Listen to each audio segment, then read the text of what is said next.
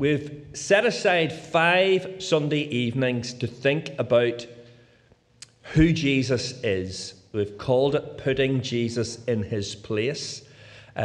So this is not just a message. This is us working with the Scriptures, seeing the deity of Jesus Christ, the Godhood of Jesus, that He is indeed, Jesus Christ is God. So we've been using this little handy memory device, 5 separate lines of evidence that bring you to the same conclusion, that Jesus Christ can be no one other than God. So we've thought already about the honours that are given to Jesus Christ, or the honours that are given to God.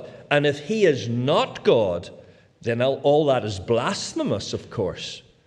That was our first one. And then we saw that Jesus possesses all the attributes of God.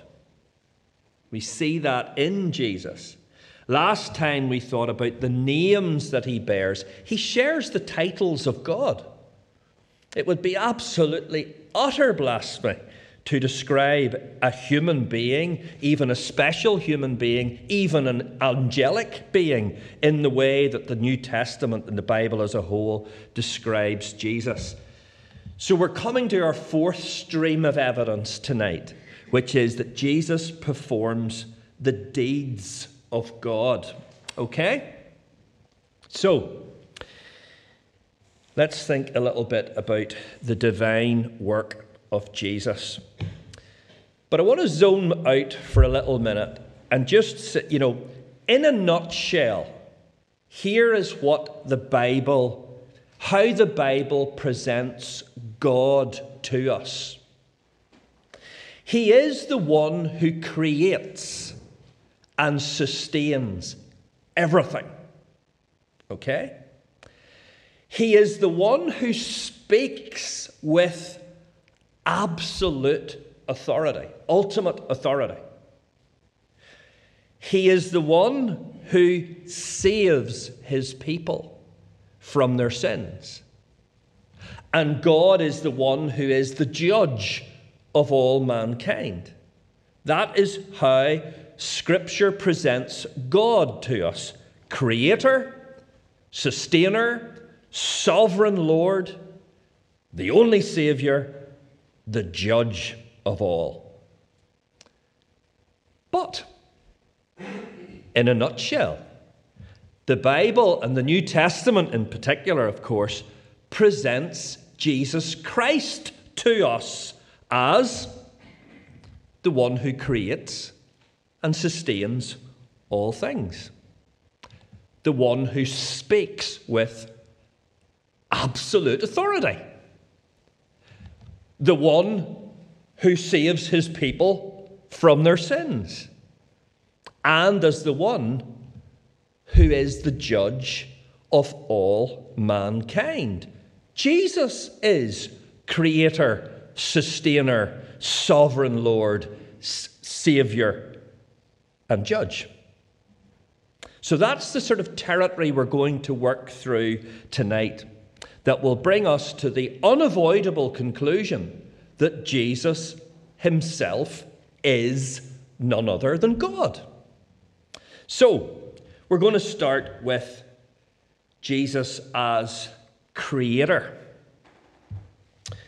So,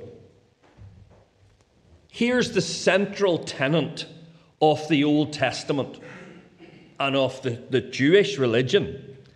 Genesis 1:1. In the beginning, God created heaven and earth. And this is the consistent message of the Old Testament, that only the God of Israel, only Yahweh, is worthy of worship because He is the sole creator of all things. For example, Isaiah 44, verse 24. This is what the Lord says, your Redeemer, who formed you in the womb. I am the Lord, who made all things, who alone stretched out the heavens, who spread out the earth by myself. It's difficult to imagine a more emphatic and explicit statement than that. Yahweh is the sole creator. And this, of course, is reaffirmed then. It's when you come to the New Testament. For example, Acts 4:24, when the persecuted believers start to pray, what do they say? They say, "Sovereign Lord, you have made the heaven and the earth and the sea and everything in them." So, Old Testament, New Testament, God is creator. The God of Israel, Yahweh. But what the New Testament adds, what it then discloses to us, what it draws out for us, is that Jesus, the eternal Son become man, he created all things. John 1 verse 3, speaking of Jesus, there's no doubt about it, the Word who was with God and who was God, who then became flesh. This is what is said of him in John 1 verse 3. Through him all things were made that were made. Without him nothing was made that has been made. And I've put the other references up there. 1 Corinthians 8 verse 6, Colossians 1:16, Hebrews 1 verse 2. Absolutely clear-cut statements that Jesus, the eternal Son, is the creator of all things. But what I want to show you, if you'll turn to Hebrews chapter 1, I want you to look at verse 8. And as we studied Hebrews recently, remember who this is written to Jewish background believers steeped in the Old Testament, the Word of God. Hebrews 1, verse 8. The writer is quoting the Old Testament scriptures. So in verse 8, you see, but about the Son, he says. So we're talking about the Son, we're talking about Jesus Christ. And what do we read in verse 10? He also says, now this is a quotation. It's vital that you see this. The writer's not freely composing this. He's quoting the Old Testament. He's quoting Psalm 102, verses 25 to 27. In the beginning, Lord, you laid the foundations of the earth, and the heavens are the work of your hands.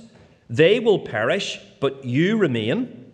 They will all wear out like a garment. You will roll them up like a robe. Like a garment they will be changed, but you remain the same, and your years will never end.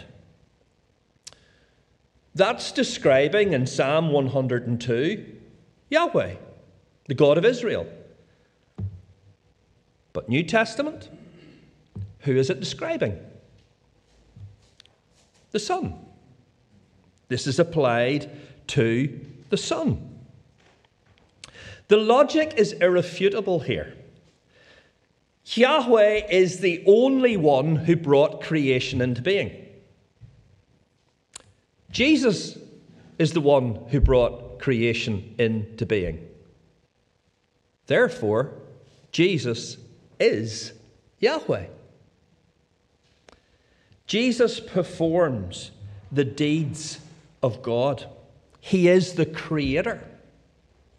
And I'm not going to take time to develop this at length, but we know, of course, that God did not bring about this creation and then just leave it to its own devices.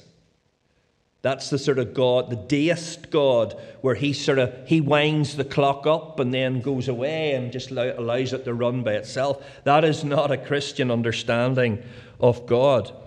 He not only created everything, but he sustains everything. And the chorus is perfectly accurate when it said he's got the whole world in his hands. And the term that is used to describe this God's ongoing activity of sustaining the universe and directing it towards its intended goal, that's what's called providence. And the New Testament ascribes this work of sustaining the universe, of providence, it ascribes it to the Son. Colossians 1 verse 17. This is speaking of Jesus Christ. He is before all things, and in him all things hold together. But the clearest statement of all, I suggest to you, comes in Hebrews 1 verse 3. The Son is the radiance of God's glory and the exact representation of his being, sustaining all things by his powerful word. Can I suggest to you that the conclusion is unavoidable? Jesus is the creator and sustainer of all things. Jesus performs the deeds of God. So that's the first line of evidence. Secondly, Jesus is sovereign Lord. Jesus speaks with absolute authority. But hold on a minute.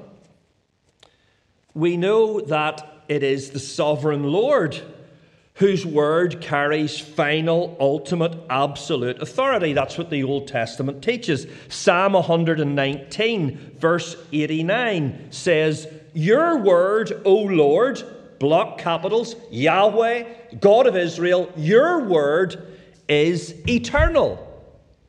It stands firm in the heavens."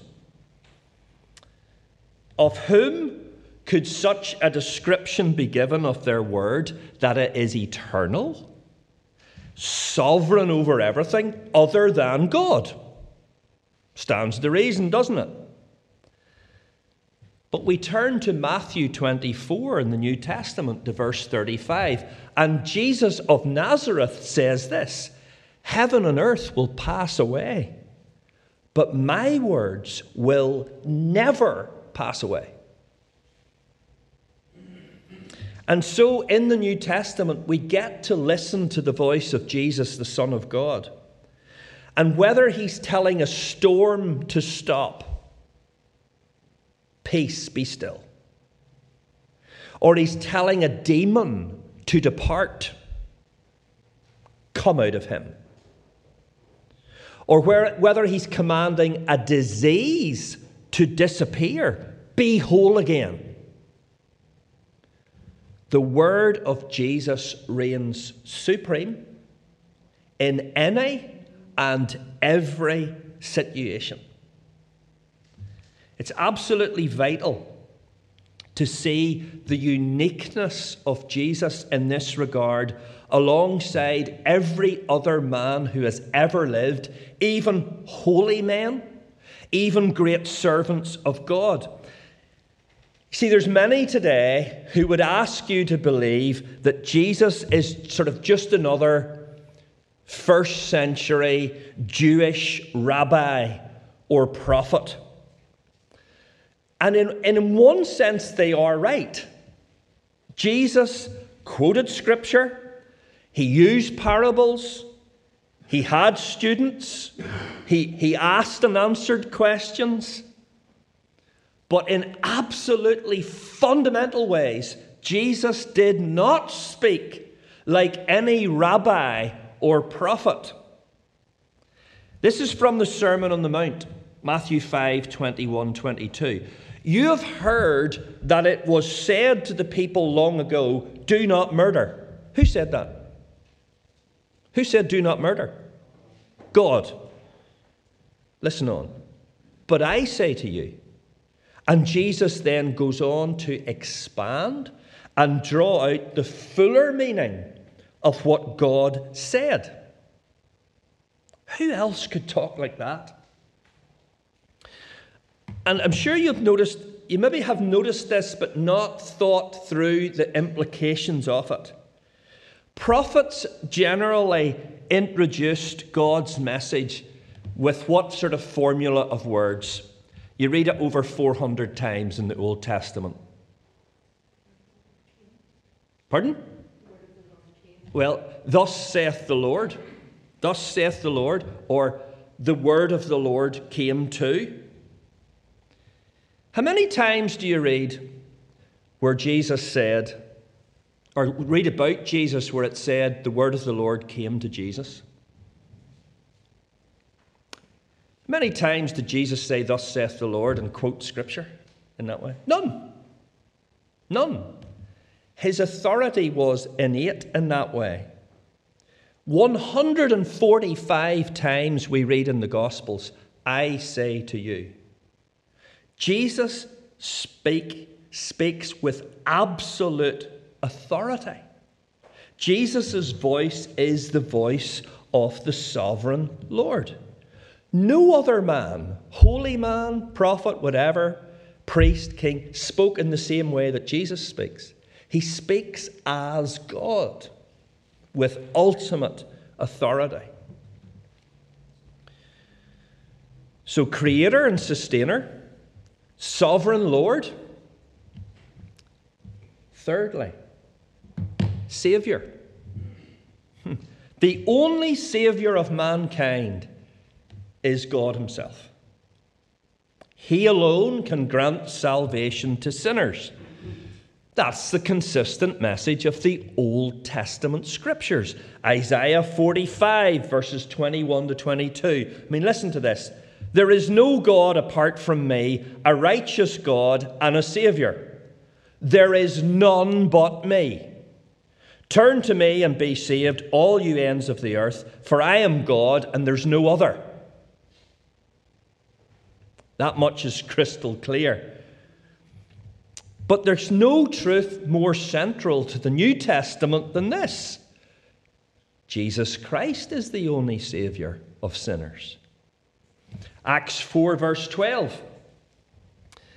Salvation is found in no one else, for there is no other name under heaven given to men by which we must be saved. The name of Jesus.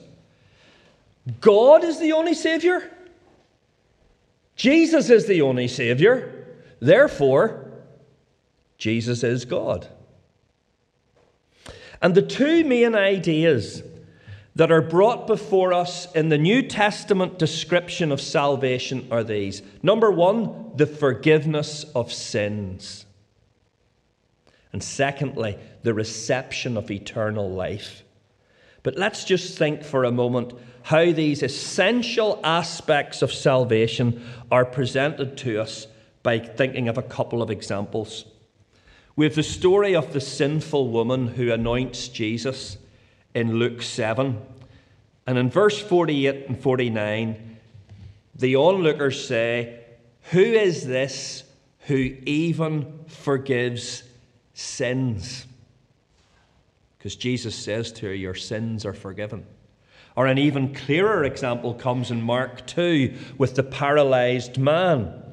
Jesus says to him, son, your sins are forgiven. And those onlooking at that time, they say, you're blaspheming. Who alone but God can forgive sins? And then Jesus says, well, what's easier? To forgive sins or to say to that man, rise up and walk? But so that you might know that the Son of Man has the authority on earth to forgive sins, up you get.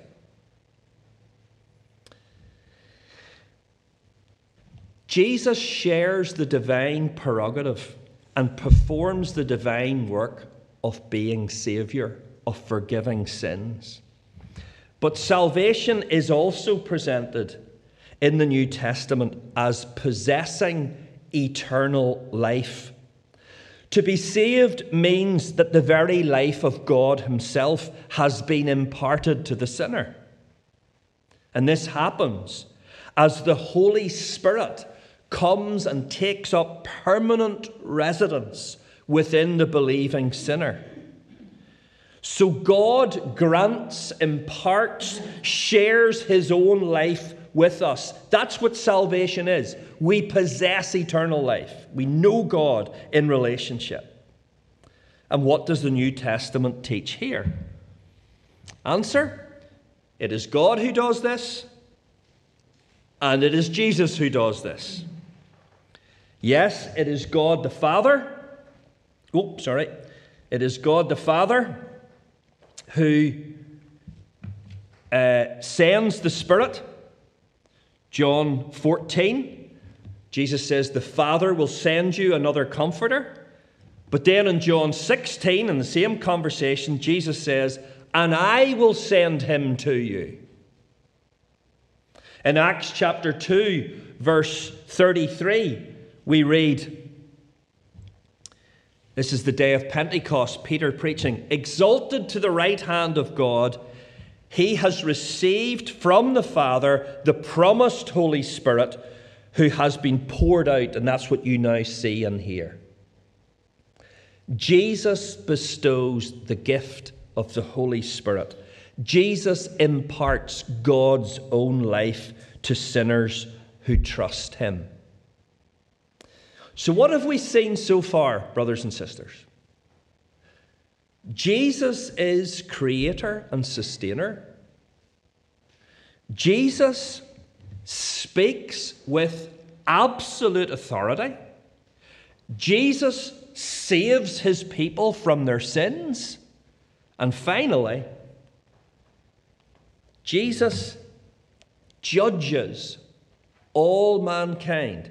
Remember all that we said the Bible presents God is doing? We now find that Jesus is doing. And now we're focusing on what Jesus will yet do according to the Bible. Jesus performs the deeds of God past, present, and future. And again, there's two main elements to Jesus' work as judge. The first is this: Jesus will raise the dead. We were singing about that earlier. And once again, this is self-evidently the prerogative and the work of God. As Abraham put it so many years ago, God is the judge of all the earth, who can be trusted to act rightly. Genesis 18:25. But come to the New Testament, and we read that it is Jesus himself who ensures that all men, righteous and unrighteous, will rise again from the dead. John 5:28. A time is coming when all who are in their graves will hear his voice, that is the voice of the Son of Man, and will come out. Those who have done good will rise to life. Those who have done evil will rise to be condemned. And this is what is spoken of in the Old Testament.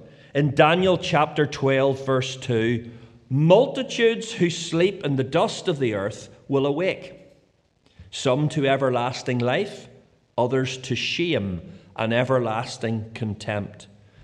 And we now see, with the New Testament perspective, that this divine activity of raising all men to appear in judgment before God, that it actually is the activity of Jesus himself.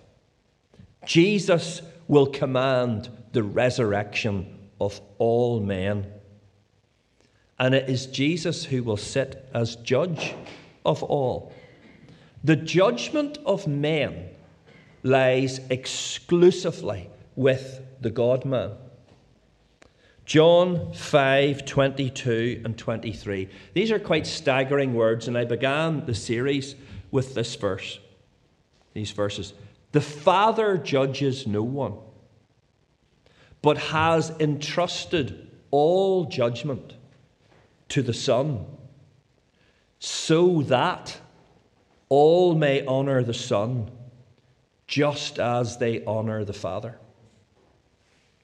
It will be the case that all mankind believer and unbeliever, will face Jesus as judge and will honor him in that. For the believer, it will be a searching but fundamentally safe encounter.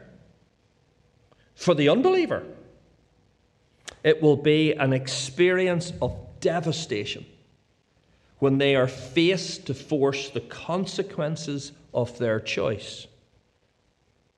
By compulsion, they will encounter the one who died for them that they might be saved, but for whatever reason seemed important to them in life, they refused him and rejected him. It will be a day of reckoning for all unbelievers.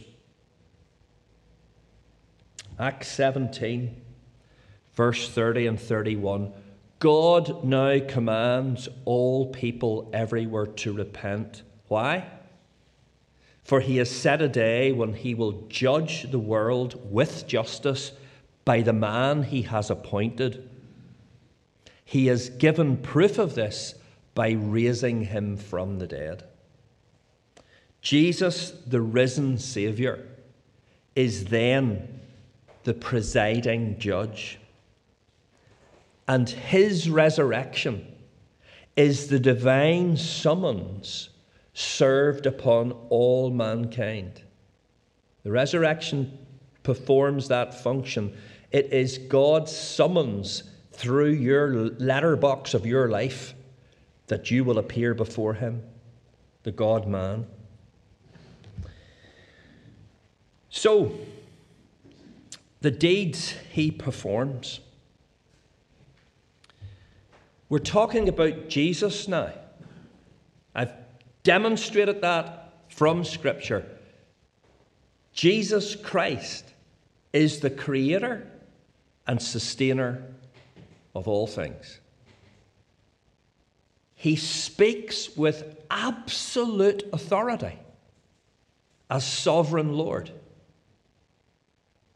He is the only Saviour who forgives sins and grants eternal life. And he is the judge of all mankind, who will raise all men from the dead and who will assign eternal destinies to them. I asked this question on the first night. Remember, we had the musical introduction with your own personal Jesus. I want to ask the question, is the Jesus that we believe in matching up with the Jesus that the New Testament holds before us? Is he the one who is receiving all the honours of God, who possesses all the attributes of God, who shares all the names of God, who performs all the deeds of God, and as we'll see next time, who occupies the seat of God? Let's make sure that we don't have a plastic Jesus who just fits in with what we want him to be. This is the Jesus who must be put in his place. Thank you for listening to this Castlereagh Fellowship podcast. For more podcasts, Bible teaching videos, and to see what's going on at the church, please visit our website, castlereaghfellowship.com. God bless.